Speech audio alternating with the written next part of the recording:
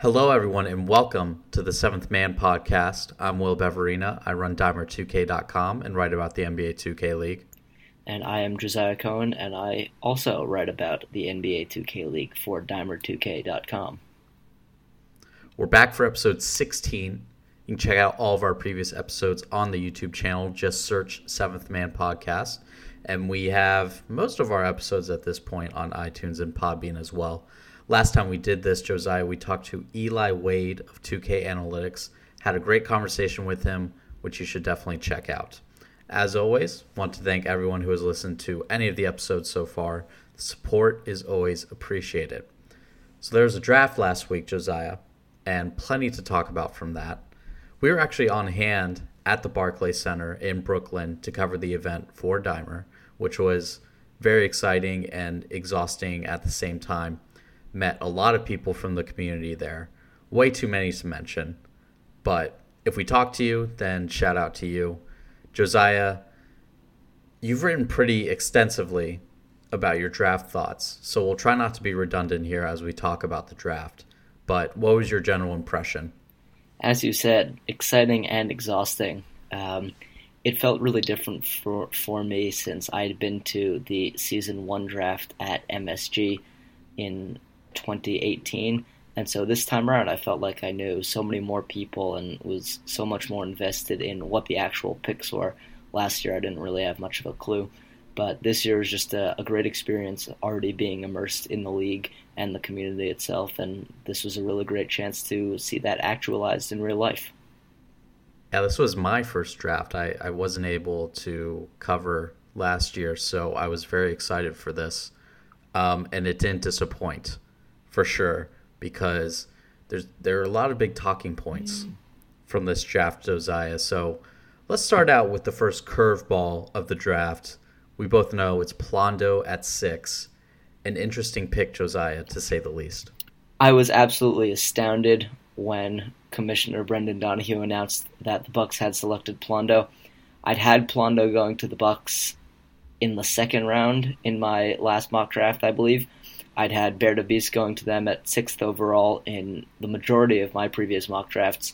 It really seemed like just an absolute reach by the Bucks. Obviously, we'll only hear the results of that when the season comes around, but one has to wonder, exactly why the Bucks felt the need to grab Plondo there.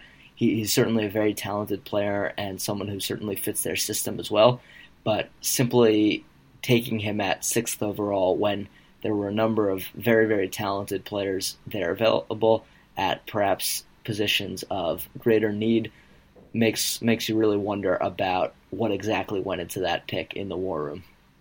Josiah, I'm going to defend the Bucks here, and not because I actually like their draft. I don't really think they had a great draft. I think they're one of the few teams that didn't have a great draft. I think most teams did pretty well. The Bucks were not one of those teams. But I'm going to defend the Bucks here. Okay, so Sam Pham was the draft analyst for the Bucks going into this. He tweeted out something after the draft about they wanted two-way players, which, you go into the draft with a plan. You stick to your guns. That's fair enough, I think. And we can sit here and say, Josiah, they could wait till the 17th pick to get Plondo or Slay and gotten both those guys with the 17th pick and the 26th pick. But if you are that invested in trying to get these guys and they are so crucial to your draft strategy, why leave it to chance, right? Just get your guy. Plondo's your guy. You got to go out and get him. Slay's your guy. You got to go out and get him. That's fair enough, and we'll see how it works out. I'm going to not defend the Bucks now and say I don't know. A lot was made about Plondo and Slay's chemistry on Island Gang and that being a big reason why they were drafted together, and Slay has the Milwaukee connections. If that's the actual reason, Josiah, if it's the biggest reason, then that's not nearly good enough. in my opinion. If it's part of the reason, then it's still a little bit shaky. You have to really hope, I think, that Plondo ends up being like a top 7 or so center in the league if you're going to grab him with the 6th pick. He's the 3rd center off the board, I believe. At 6, you have to get a guy who you think is going to be a difference maker. And to pass up, especially on a guy like Bear, who's probably a lot more dynamic in the backcourt, it's, like I said, it's a very interesting pick. Well, first I'm going to rebut what you said earlier, Will, and Go ahead. that's to question the fundamental axiom supporting your defense of the Bucks draft. It's fine to go out and get your guys. That's the only way a team is really going to be happy at the end of a draft. But why are those your guys, right? And once that question has been satisfactorily answered by the Bucks, I won't be able to consider this Bucks draft a huge success. Furthermore, we look at the Island Gang connection, and then you realize that It's Chaz was there in the 4th round, right? It's Chaz, also an Island Gang member, and he was there in the 4th round, and yet they went with Red Stick Gamer. And look, there are questions surrounding various teams' draft processes in this draft, and the Bucks are one of those teams. It seems to me that the Bucks were very locked into their players before the draft started and did everything in their power to ensure that those players would be available and that they would be able to select those players without being impeded by the actions of other teams. When a guy like Chaz falls, who you don't necessarily think is going to fall to the 4th round, remember the Bucks didn't have a 3rd round pick. So if a guy like It's Chaz falls and falls and falls, do you stick to your guns and do you stick to a guy who's locked in, or do you go away from that and pick a guy who falls closer within the parameters of what you set as being your must-haves for the draft? And that makes me question the entire Bucks draft strategy and makes me very, very eager to see how they do in the regular season. Yeah, those are all very fair points. And I was just thinking just now, the Bucks kind of have the opposite problem of what they had last season, where I think the Bucks had a lot of talent last season, just they had no idea how to make it all fit together, and they changed their lineup seemingly every game. Well, now they seem to have a plan of how everything is going to fit. It's a matter of whether the talent is there. So that was just an observation from me. A couple picks later, Josiah, let's talk about another bit of a surprise. Bully at 8 to the Celtics. A bit out of left field, but actually not too surprising maybe when you consider there were definitely other teams interested in him, especially in the 1st round. What do you think of that pick? Yeah, I'm going to throw out some team names here. Bully sort of raced up my mock draft right before I put out 5.0, a few hours before the draft. At least one team was guaranteed to take him in the late 1st round if he had not fallen there. Look, these are guys. I think what the Bully pick points to and what people are going to have to start understanding is that the NBA 2K League is not the professional NBA 2K Pro-Am League. It is the professional NBA 2K League. And what that means is that when you have talented players in a mode like Team Up, you have to account for them. And when you have those team-up guys being very familiar with your star point guard who's already proven himself in the league, you try to get those guys so that they accord with your star point guard who's already proven himself in the league. And that's what the Celtics did. I'm not sure if or how worth the reach it was. And I will say that it was a reach simply because they could, if they had been in the 18th overall selection, for example, they would have been able to take him there. But it's not a reach in the sense that they only had one pick in the 1st round and they got him there. And they would not have gotten him in the 2nd round, and so they did what they had to do to ensure to get him. We returned to the paradigm of if they're your guy, go for it. So it's a reach and it's not a reach. I think this one bodes well for the Celtics due to Bully's connection with Fab. I think what separates the Celtics from the Bucks is that Fab is an eminently proven point guard, and Drake on the Bucks is supposedly eager to be moved or move to shooting guard, depending on how you look at it. And so when you have a cornerstone like that, you can afford to sort of draft more by position and target players who fit in line with that system. When you're creating a system from scratch, yes, you do go out and get your guys, but it becomes a little less certain and a little more up in the air as to how you proceed in the draft. Well, we talk about that idea that you have your guys, you go out and get them. I'm not going to act like I know much about Bully. I'm not deep into the team-up community at all. That being said, Josiah, they still went out in the second round and got no autographs, which did you have him to the Celtics at 8 in your final mock draft? Not in my final one, but I had him there for several mock drafts. He's an absolute steal for them there. Yeah, so if the Celtics, they probably had that intel, right? That Bully was definitely going to go in the first round at some point. So you go out and get him. And you still get your guy in no autographs later on in the second round. That's a pretty good haul, isn't it? Absolutely. No, absolutely. It certainly worked out very, very well for the Celtics. One has to expect that they had some intel that no other team really was going to be looking at no autographs in the first round or the early second round, or they just had a fortuitous draft. And that can't be discounted, but at the end of the day, they certainly got their guys, and they got them in a way that precluded other teams from doing so, which is, I suppose, the definition of getting your guys. But it definitely worked out well. We can critique theoretically how they did it, but what we can't deny is that they did it. Yeah, I don't know. It kind of makes me wonder if the Bucks had some sort of intel. Maybe Plondo was going earlier than we all assumed. Just in the sense of fairness to the Bucks, we don't want to pick on them too much, but it's somewhat comparable and somewhat not comparable situations, I think. Right. Yes, and certainly I am not discounting the Bucks from contention in season 2. No team is eliminated yet. No team has taken the court yet.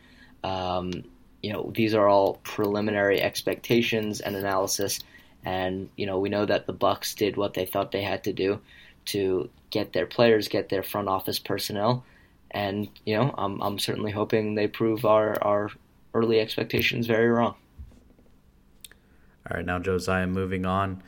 Every draft has that one guy who falls way further than anyone expects them to. With this draft, Josiah, it was definitely Jay Money, a guy you'd think would go in the first round just based on his talent, based on his pro-am accomplishments. But he fell all the way to the Heat at the end of the third round. What happened there? An absolutely miraculous confluence of circumstances for Famous and the Heat. Jay Money, I think, by talent alone, was a certain first-round pick. His interviews may have not gone so well as his draft stock was hoping for. His previous situations and circumstances in connection with the league may have been a serious detriment to his draft stock along with his interviews. But what I think this pick really rests on for the Heat is they felt they have the organizational hierarchy and strength to deal with any of those potential issues and to overlook those in favor of the talent that they are most certainly getting. And I think they're right. I think they've proven that they have a winning culture and a team that is confident in its leaders, and a team that's confident in its style of play, and a team that is not willing to take anything, as it were, from a player talking back. They've been through their share of adversity, and they're going to use that to try and acclimate Jay Money. As for other teams not trying to seize upon that opportunity, you never know. Some teams may have thought the potential risks far outweigh the potential reward. They may have not had him on their board, may have not needed him, may have never considered him, and weren't willing to change their draft process. But it's remarkable, I think, that such a talented point guard fell to the very end of the third round, and I think this bodes very well for what the Heat have on the table, especially since we all knew they were looking for a point guard. They didn't get a point guard with their first round pick, and then one of the best ones in the drafts fell to them all the way in the third round. Yeah, there was definitely something going on there. We won't speculate. We don't really know why exactly he fell, but I mean, what an absolute gift to the Heat. They, I was saying before this draft, it would not surprise me at all if they did end up taking a point guard with that first round pick. I wasn't entirely convinced that Majestic was suited for that role, which they tried that at the beginning of season 1, and obviously they took off once they were able to move Hotshot to the shot creating slasher. But I mean, if you had to pick a team, Josiah, where a guy maybe with character issues or something is going to go and succeed, it's going to be the team that has a U.S. Army veteran and a cop, right? Like that is the one team you would want that guy to go to. Good point. Very good point. And we actually talked to Famous after the draft, and we asked him about it, and he was like, he was convinced, J Money's not going to cause any problems. J Money said he's not going to cause any problems, so why not snap him up? Late third round pick to get a guy with first round potential. I think you take that every time. Just take that risk, and if it doesn't work out, it sucks, but very high ceiling move, right? And there are not a lot of high ceiling moves to be made at the end of the third round.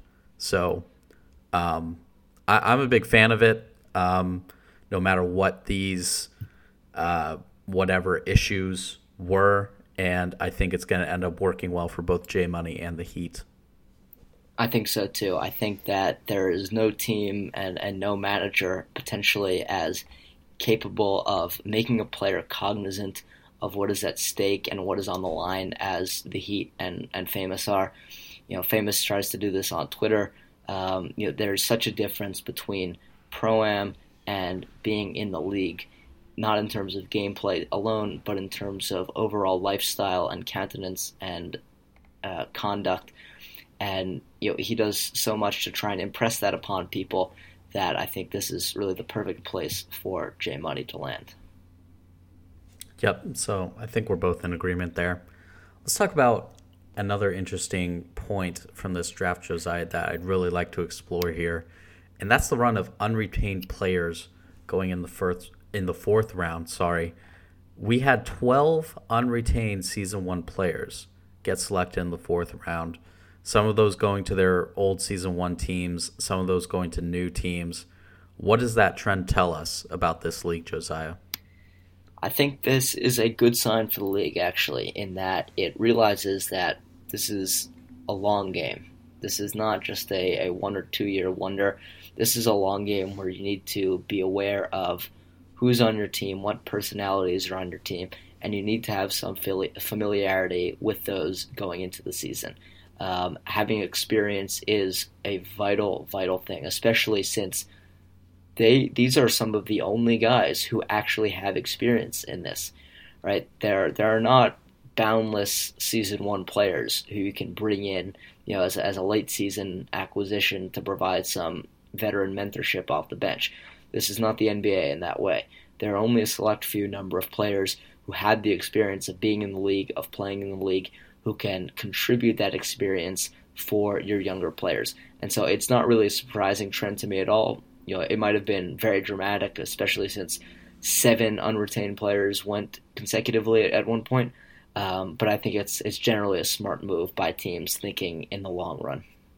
Yeah, I think this said a lot. With 2K Twitter, you get all the people talking big about being a good teammate and everything, and like Googling quotes from John Wooden or whatever. This was like the solid actual evidence that this kind of thing matters. You're talking about guys who did not get a lot of playing time. Like a guy like Jomar, he played in one game all season, and he gets drafted back. Splash King, who didn't really make much of an impact on the court, he goes back to the Pistons. This is like, finally, we can. It should be a wake up call to people, I think. These people that think that this league is all about your skill, and if as long as you're one of the 150 best players in the world, you're going to be in this league. It's not true. We see that now. You have to be a good teammate, and there were plenty of guys. You see the shots being fired all the time on Twitter between season one teammates. So many teams where the players just ended up not liking each other at all. And it turns out if you were a bad teammate, you may have shot yourself in the foot and may have gone undrafted in season two. And now you may have that reputation as a bad teammate, and that's a very hard reputation to try and wash off of you. So it's I thought there would definitely be at least a few of this kind of a few players from season one being drafted back to season two. These 6 men bench guys. I wasn't expecting it as much as it actually happened, Josiah. 12 unretained players in the 4th round, I think, is a crazy number, and that I did not expect. Yeah, it's definitely a lot. I think we were of the mindset for most of the pre-draft process that it would be about 10, 15 unretained players in the later rounds, particularly. Yeah. But we saw a good number, go fairly early on. I'm so far ahead, or now Doza, as he's going to change his gamer tag to, went to the Raptors.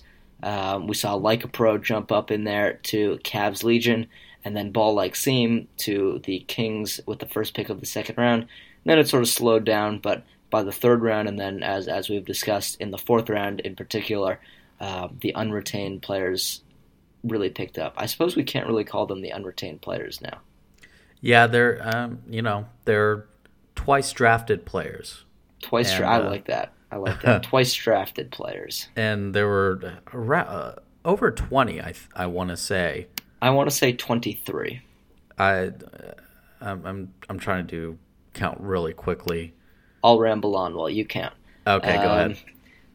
Yeah, no, I think, and there were a lot of steals in that 4th round. It wasn't just a familiarity sort of situation.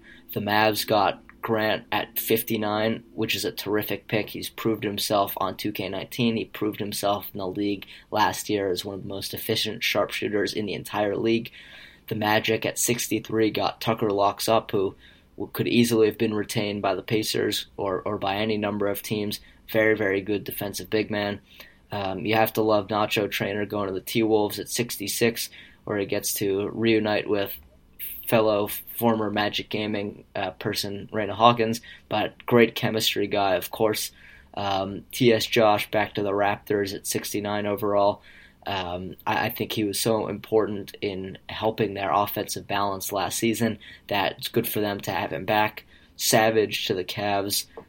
Really could have been the 6th man of the year, I think, if we were going strictly based on players who appeared in games and made an impact in their limited playing time. He performed very, very well at multiple positions. But all the guys, Safaya Foria, Gilly, STL, Jomar, as you said earlier, Haza, Splash King, can definitely add something to their teams that new players potentially would not have been able to. And teams realized this and consequently made probably an easy decision to pull the plug on drafting those players. Yeah, so it was 23 players who were drafted again in this entry draft. So I want to say that's higher than most people would have guessed. We saw a lot of guesses, I think, in that somewhere 10 to 15 range. 20 plus, I don't think a lot of people had. And There were 49 unretained players. So almost half of them got drafted, which Yeah, 48. Yeah. yeah, good for them. Good for them. Um, Made a bit of history, Josiah, in the fourth round. Warriors Gaming Squad selecting Chiquita with their final pick. First woman ever drafted into the NBA 2K League. I wasn't actually on the draft floor when that happened. I was back in the media room, but so I didn't get to see the reaction. But what was that like? It was truly remarkable, and I'm very, very glad it happened. I think it's a great pick in and of itself, but really basically a standing ovation as far as I remember. Everyone very, very supportive out on the floor. Just an amazing moment for the league, for the Warriors, for Chiquita, and I think for everyone at the draft, and for the community as a whole, because it's really a landmark moment, a good pick, as I said, in and of itself, and a worthwhile moment for history to be made in. Yeah, you should have seen it back there. By like the end of the first round, like the media room was just dead. Like after the first few picks, these local newspapers just trying to get a story. They're done interviewing people. They don't know anything about this league anyway, so they're out. When Chiquita got picked, everyone was just coming out of the woodwork to get an interview with her. I know who you have in mind. and it had about like a 10-minute interview, 10-minute media scrum with her around. And the thing I like is that the reaction was mostly positive, both at the draft and on Twitter. And of course, you're going to get those few, I have a much stronger word for them, but a few knuckleheads saying dumb things. But this is undoubtedly, I think, good for the league. And I'm very excited to see how she does in the league. Absolutely, very much the same. Very, very exciting. You'll always have those knuckleheads, as we'll continue to use this substitute word, but no point in listening to them. Great pick all around, and just keep proving the knuckleheads wrong. All right, Josiah, I'm going to ask you, best draft, worst draft? Ooh, that's a tough question. Worst draft is the easier one for me on this one because we've already talked about them so much. I'll say the Bucks for now. Best draft. For me, the best draft probably comes down to two teams. Potentially three with the Heat. But the Mavs and the Warriors had phenomenal drafts. The Warriors picked up probably the second best overall player in the draft with Gradient at number 2. They grabbed Keena with the 10th overall pick to get a true point guard in the first round there. And then they had a great selection with Jin, who played for the Wizards in season 1. Love that pick. Love that third round. Pick. Great pick. And then as we said, Chiquita in the 4th round. They got exactly what they wanted out of this draft. They did very, very well on all fronts. But I'm going to go with the Mavs. And that's because we didn't really see, I think, what Dimes can do in season 1. And that is in large part Dimes' fault. I don't think that should be sugarcoated. Please don't. It's not that Dimes. I think Dimes has all the talent in the world, and I think the situation that the Mavs were in season 1 with all the media hype surrounding Dimes being the number 1 pick, the face of the league, did not help or ameliorate the situation that he and his teammates were placed in. There were issues with the organization from the start, and I think what they did in this draft is they got, simply put, very, very good players, and they got the right players. We'll see how Mo fits in. That's the only not for sure right off the top. But they got Pete at number 5. Pete wants to be there. He's a perfect complement to Dimes. they grabbed some really, really great late round picks. They also picked up Sherm. They got Rux and they got Grant, as I said, in the 4th round. Those are all people who can help Dimes showcase the talent that he has. And look, I think also Dave Fry wasn't put in a place to display his full talent in season 1. I think he'll have more room for that in Washington. But, as much as, I question some of Dimes' gameplay, I think that he's, at the end of the day, a very good player who should be able to, alongside his new teammates, work towards a goal and a season resolution that he was not able to accomplish in season 1. And, as I continue to dig myself into a deeper hole in the eyes of many, Dimes has some questions to answer this year. And that shouldn't be sugarcoated either. I don't think a team with a number 1 pick should miss the playoffs 2 years in a row, especially when he's put in a very good position to succeed. This year especially so, and considering the players that the organization drafted and how the organization has rejuvenated itself around him, explicitly. So there's a lot of pressure on him. There's a lot of pressure on him. And to quote, of course, John Belushi in Animal House, when the going gets tough, the tough get going.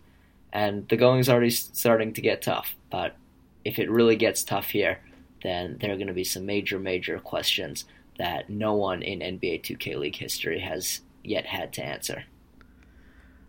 Well, to be fair to Dimes, Josiah, he put up some pretty good numbers.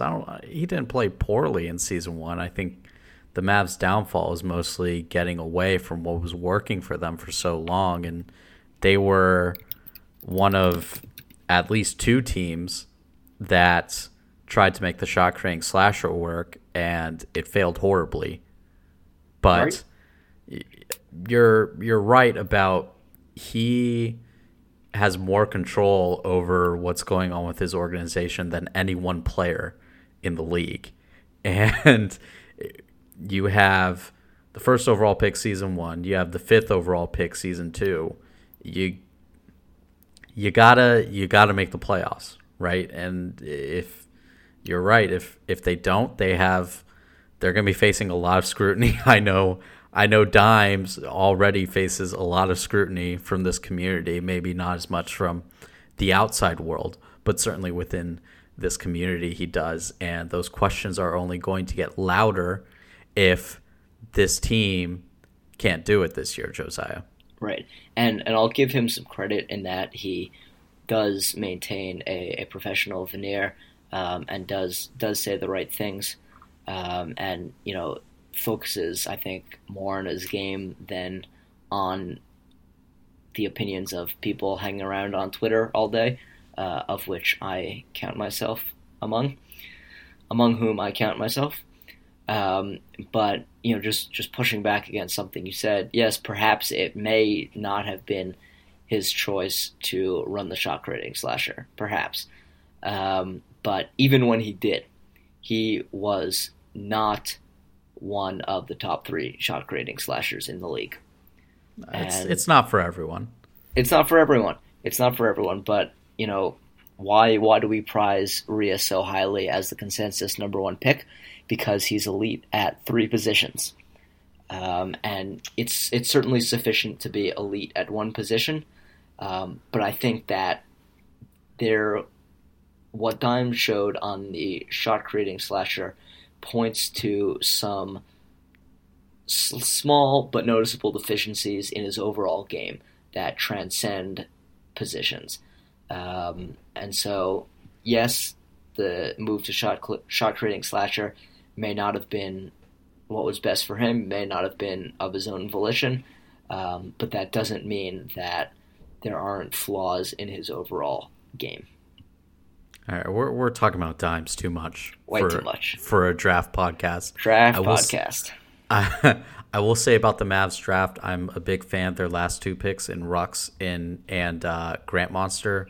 two guys with proven versatility, and I think that's the kind of thing you want to go after with your last two picks in a draft like this. Yeah, no, I think they really did a good job on the back end. I've given them the highest honors so far. One slight, one other team I do want to mention, because I think their draft is going to get overlooked, is the 76ers, who did a remarkable job. And it's not like they did so much to do it, but they certainly pulled the trigger when the time came. Bread dropping to 19 was a gift for them. Absolute present under the tree. Really, really good pick for them there. And then it's literally exactly what they needed, Josiah, and they got it at 19. It's remarkable. At 19, yeah. It's remarkable. I never thought he would fall there. I had him going as high as 4th overall, but he did fall to them at 19. And they're going to get overlooked because they only had 2 picks in the draft in its entirety. Getting Bread, vaults them, once again into, or should at least into, serious contender status. But I think a lot of people are sleeping on Cassius at 73 overall. We are forgetting what the 76ers did last year in terms of identifying point guard talent in the final round of the draft. They were able to pick up ZDS, who was a clear choice for retention after the season 1. And so if Cassius can provide a similar spark, and I think a lot of people are looking at the 76ers as a team who figures to sit one of their retained players in favor of their second draft pick, I think the impact that Cassius makes could far supersede the expectations that people have for him based on his draft spot. Yeah, I mean, ZDS was some 6th-round magic for them. We'll see if Cassius can be some 4th-round magic for them this year. Anything else you'd like to talk about, Josiah? I think I'm pretty talked out here. Yeah, we've run about 40 minutes at this point, so I think this is a good time to stop. Thank you, everyone, for listening. Josiah, where can the people find you and all of your wonderful content? After all these opinions, I'm not sure I want people tracking me down, but if you must, then you must, I suppose. At Josiah Cohen 13 on Twitter, and then at Dimer2K as well, Dimer2K.com. Yeah, if you want to find me on Twitter, at Will Beverina, Beverina. At Dimer2K. Please, if you're listening to us and you don't follow us, then what are you doing at this point? I guess I should say. There's levels to this. Make sure you follow Len, who we just added to our staff. Len_2K is his Twitter handle. We are very excited about Len. He made the draft pool actually for season 2, so we are excited to have that sort of perspective on our team, and he is very talented content creator as well. And we're definitely gonna be ramping things up with him on board. So go follow him. And I guess that does it for everything. Thank you again. If you listen to this entire podcast, or even just a little bit of it, or just skip into the end, we really appreciate the support. And I'm sure, Josiah, that at least after the tip-off for sure, we will definitely be doing another one of these. We've been a little inconsistent in the off-season, but once the season starts up, expect weekly podcasts once again. And that's going to do it. Thanks for listening, everyone. See you next time.